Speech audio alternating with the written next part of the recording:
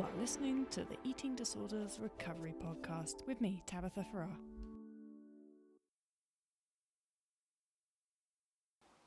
Hello there, welcome to this week's podcast. This week, just me, and I am going to talk about full recovery.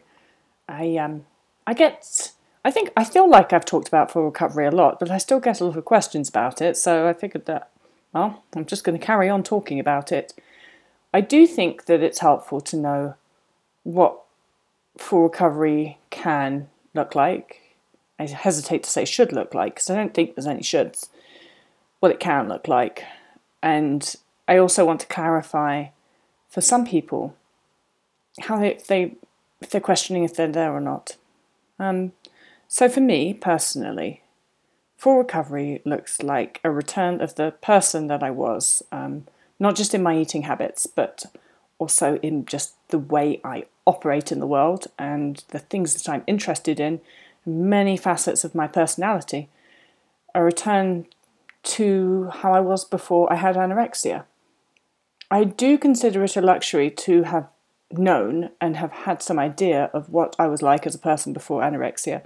And I also know that for many people, that's actually not the case. Some people develop anorexia so early on that they can't remember what they were like, or they were just simply not an adult. So if you developed anorexia at the age of 11 and you're recovering at the age 33, you don't know what your adult self was like.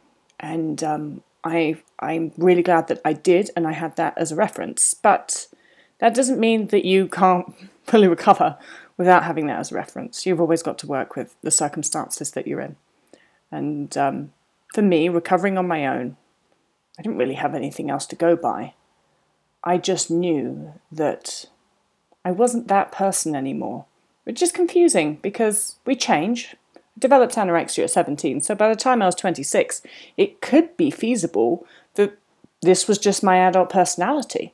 So I had all those questions going on, that's for sure. It could be feasible that my taste buds had just changed, and all I really did enjoy eating was cottage cheese and salad.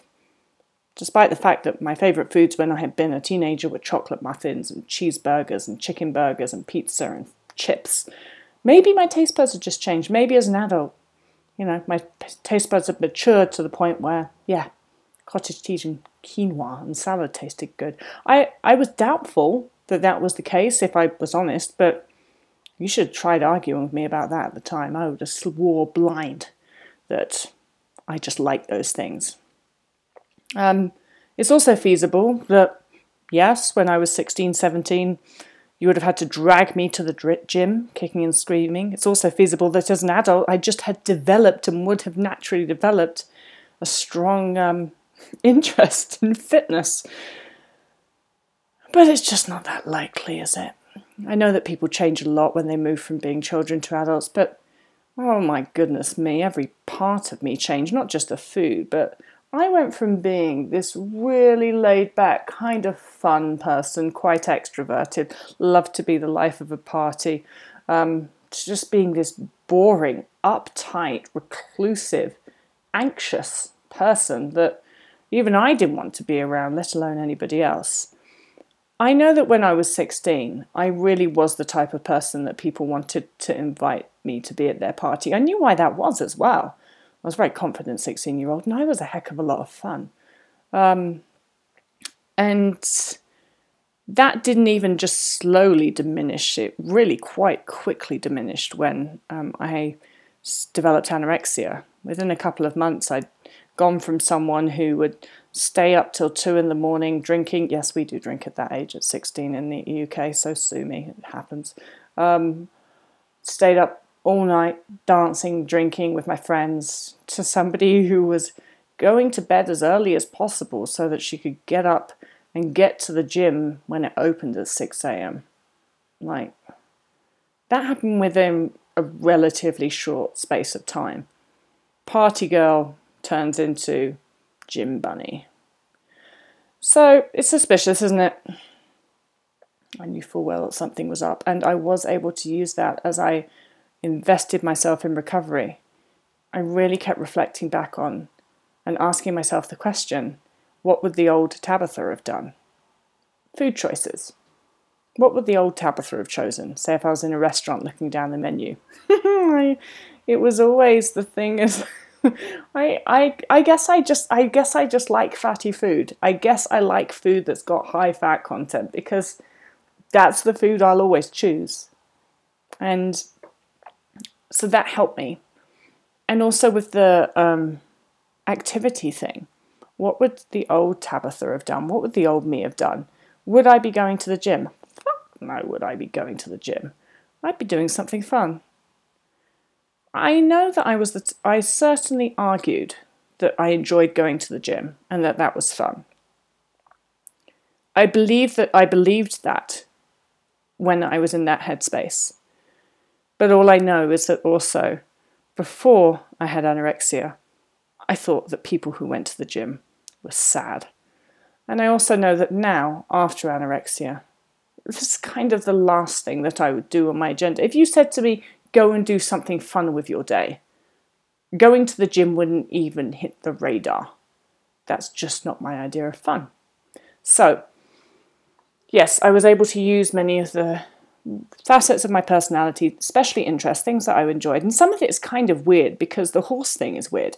So when I was 7 years old, I was already completely obsessed with horses, which my parents couldn't understand because neither of them know anything about horses. And there wasn't even a horsey, well, there was, I guess, a bit of horsey aunt, but she lived across the country.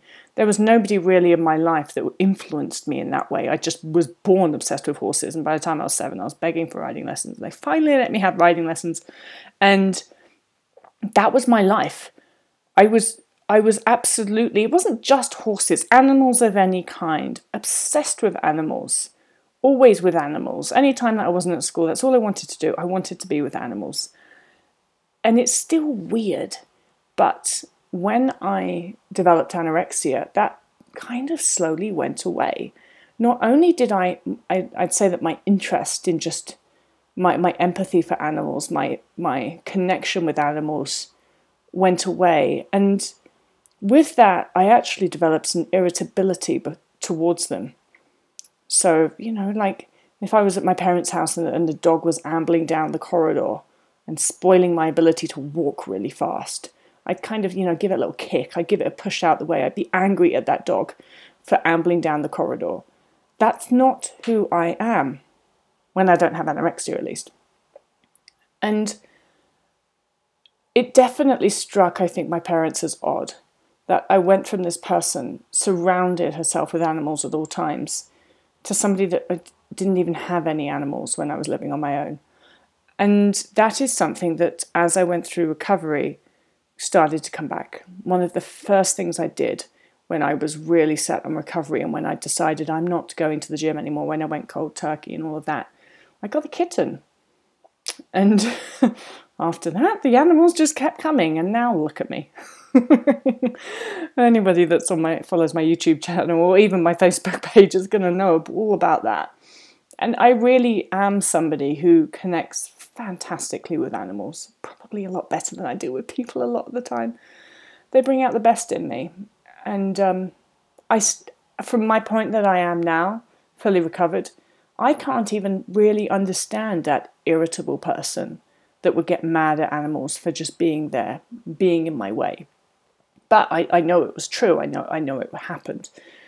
And so there were many things to me that when I was in recovery, let's take weight out of it, because a lot of people say to me, well, I'm at, inverted commas, recovered weight.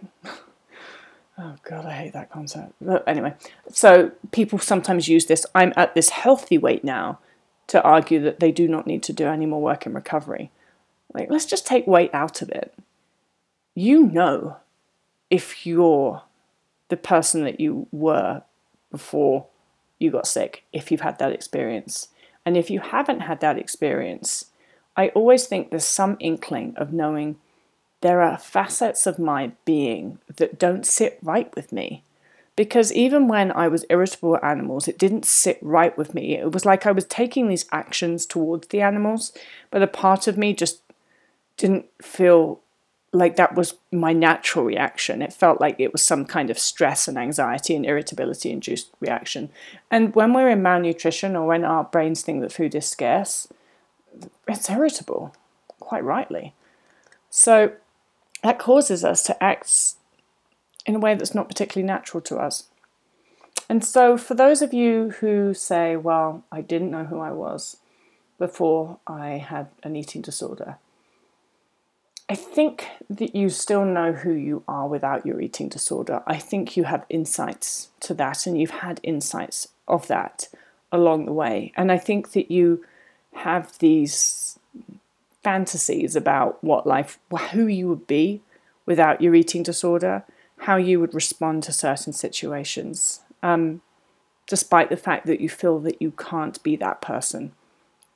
And this is one of those things that I don't expect anybody who's not had an eating disorder to understand, but I think that those of you listening who are in that position, you'll know what I'm talking about. Because I've worked with plenty of people like that. I've also worked with plenty of people whom I have been able to see who they are when they don't have an eating disorder in a way that maybe other people haven't, or a way that they don't necessarily often see themselves. And I often see people who have a fantastic sense of humour and who are actually really fun. But the eating disorder and the threat of social situations and food and all these things just makes them crumble down into being this closed up, serious, anxious person. And what happens to us in recovery is when the brain begins to understand that food is not scarce. And of course, alongside this goes nutritional rehabilitation. When your body starts to feel coming out of energy deficit. And when that begins to happen, we often get glimpses of how our brain would be if it wasn't always having to think about food, if it wasn't always having to stress about food, wonder where food is going to come next, if it wasn't always having to calculate the food and movement equation. We get little glimpses of what a relaxed brain would be like and what that would start to feel like. And once you begin to get those, then you start to understand who you are going to be when you're fully recovered, because that little glimpse of that relaxed brain, that relaxed person, that little glimpse of that person that laughs a lot, that doesn't worry about things, that isn't anxious about every second, that starts to tell you who you're going to be when you're fully recovered. And that's exciting. And hopefully you start to want to seek that, and you begin to understand that the more I stop suppressing my body weight, the more I work on the neural rewiring bit, the more I teach my brain that food is not scarce, it's actually abundant, the more my brain comes out of the scarcity mindset, the better my body feels, and therefore the happier and more relaxed I become as a person. And take it from your brain's point of view. Your brain thinks that food is scarce because you're acting like food is scarce. And your brain knows that you need food in order to live. So that's kind of stressful, don't you think? It's a bit like if someone's like, we're going to run out of oxygen soon. You'd start to get pretty stressed. And so it's no wonder that your kind of brain is kind of anxious and irritable and uptight and not that fun when it thinks that food is scarce. It's hard to be fun when a vital resource that you need in order to survive is in short supply. And so it's no wonder that your brain's all irritable. But I think that a lot of the time, some of us get so used to being that irritable, uptight, cranky, anxious person that we can't see anymore that we're not that person. And then you start to change things. And you get, like I said, little glimpses in recovery of sometimes a person that sort of takes you by surprise. I do remember the first time that somebody said something to me like, oh, I can't remember exactly what it was, but I think it was something, like it was an off the cuff, you want to go out for lunch, like at sort of like 12:30 at lunchtime, do you want to go and grab some lunch? And I still remember the first time that I answered, yeah, sure, without even thinking about it. And then suddenly I was like, whoa, what did I just say? Who was that? I didn't even feel stressed about that. It took me by surprise. And then, of course, then I jumped into feeling stressed about it, and then I had to give myself a talking to, and I did go out for lunch. But just that, yeah, why not? Let's go. Response. Who was that from? That was from me. That was from this relaxed, kind of laid back, fun person who likes to go out for lunch with her friends. And just glimpses of that and understanding like, holy crap, I just said that and I wasn't even stressed. How did that even happen? That hasn't happened for years. Helped me understand that my brain can really change and that my responses can really change and my anxiety around food can really go away. That was exciting and I wanted more of that. So if you're sitting there and you're thinking, well, I haven't even really started recovery yet, and I don't know what I was like before before my eating disorder. So how do I know? How? Because a lot of people say to me, how do I know I'm going to like the person whom I am when I'm recovered? Let me just, you will, okay? Let's just take that one completely off the table. Because this is like you saying, how will I know that I don't prefer my stressed out and anxious, uptight personality over my relaxed and fun one? I mean, it's a no-brainer. You're going to like yourself a hell of a lot better, let me just tell you that. And here's the deal anyway. So you might not know who you were before you had an eating disorder. You might not know who you're going to be. I can promise you they're going to be nicer. But even with all of those things aside, what choice do you have anyway? Because your choices are like, okay, well, because I don't know who I'm going to be when I've recovered, I'm just going to stay here and be this cranky, anxious person and not even try. It's not really a choice, is it? So when I say we've got to work with the circumstances we've got, if that's your circumstances, you're just going to have to get on with it anyway. There's no point, like sitting there and being like, oh, woe is me, I don't know who I was before my eating disorder. It's not an excuse to not recover. Don't know if it necessarily even makes it a heck of a lot harder. It's just think of it more of an adventure then. You don't really know what you're going to be, but it's probably going to be absolutely wonderful. So it's just like a really nice adventure at discovering your own personality. See if you can move from that always being in the place of fear, which our eating disorders do to us. I don't know, so I'm not going to do it. I don't know what's in that sandwich, so I'm not going to eat it. I don't know what's in that, so I'm not going to try it. I don't know what we're going to have for lunch, so I'm not even going to bother going. Try and moving from that place of, I don't know, so I'm not going to do it, to a seat of curiosity. I don't know, but I'm going to go and find out. And so that's why I'm always saying to people, be brave and curious. If you can get yourself into the brain space of, I'm being brave and curious, recovery can go from being this, oh my God, this is so awful and so scary place to being like, this is kind of fun and exciting. I'm discovering new things. And that is an attitude shift for sure. But it is one that you have the ability to control and make and do. It's always a choice to sit in the seat of fear. It might not feel like it, but I promise you it is. It's a choice. It is also a choice to say, I can feel this fear, but I'm going to decide to be brave and curious, and I'm going to do it anyway. And then I'm not saying the fear is going to completely go away, but I am saying that curiosity can generate excitement and anticipation about the future and good things, and you can start to bring in positive emotions in there. So, for an example, I think that many of us do things quite often that we're scared of, but we're also excited by. I do that every day in the horses that I train and the riding that I do. There are often things that is arguably a relatively dangerous situation, but I do it because I'm excited for the potential outcome. So every new horse that I work with, and I get kind of rescue cases that can be, let's just say that they may have tried plenty of other people and been sent back to the centre, the rescue, many times. So I get the horses that are often rejected for reasons. And it's always this, well, yes, apparently this horse is supposed to be dangerous. But my curiosity, how could it be like? What could this horse be like? If this horse felt safe, if this horse trusted me, if this horse's actual personality, when it's not being scared, was allowed to come out. That, because I know that's in there, and I know that every horse has that in there somewhere, and every horse has the potential to be trusting, to be loving, to be wonderful. It's that curiosity and excitement that makes me continue or motivates me to continue to do what I do, working with rehabilitating horses.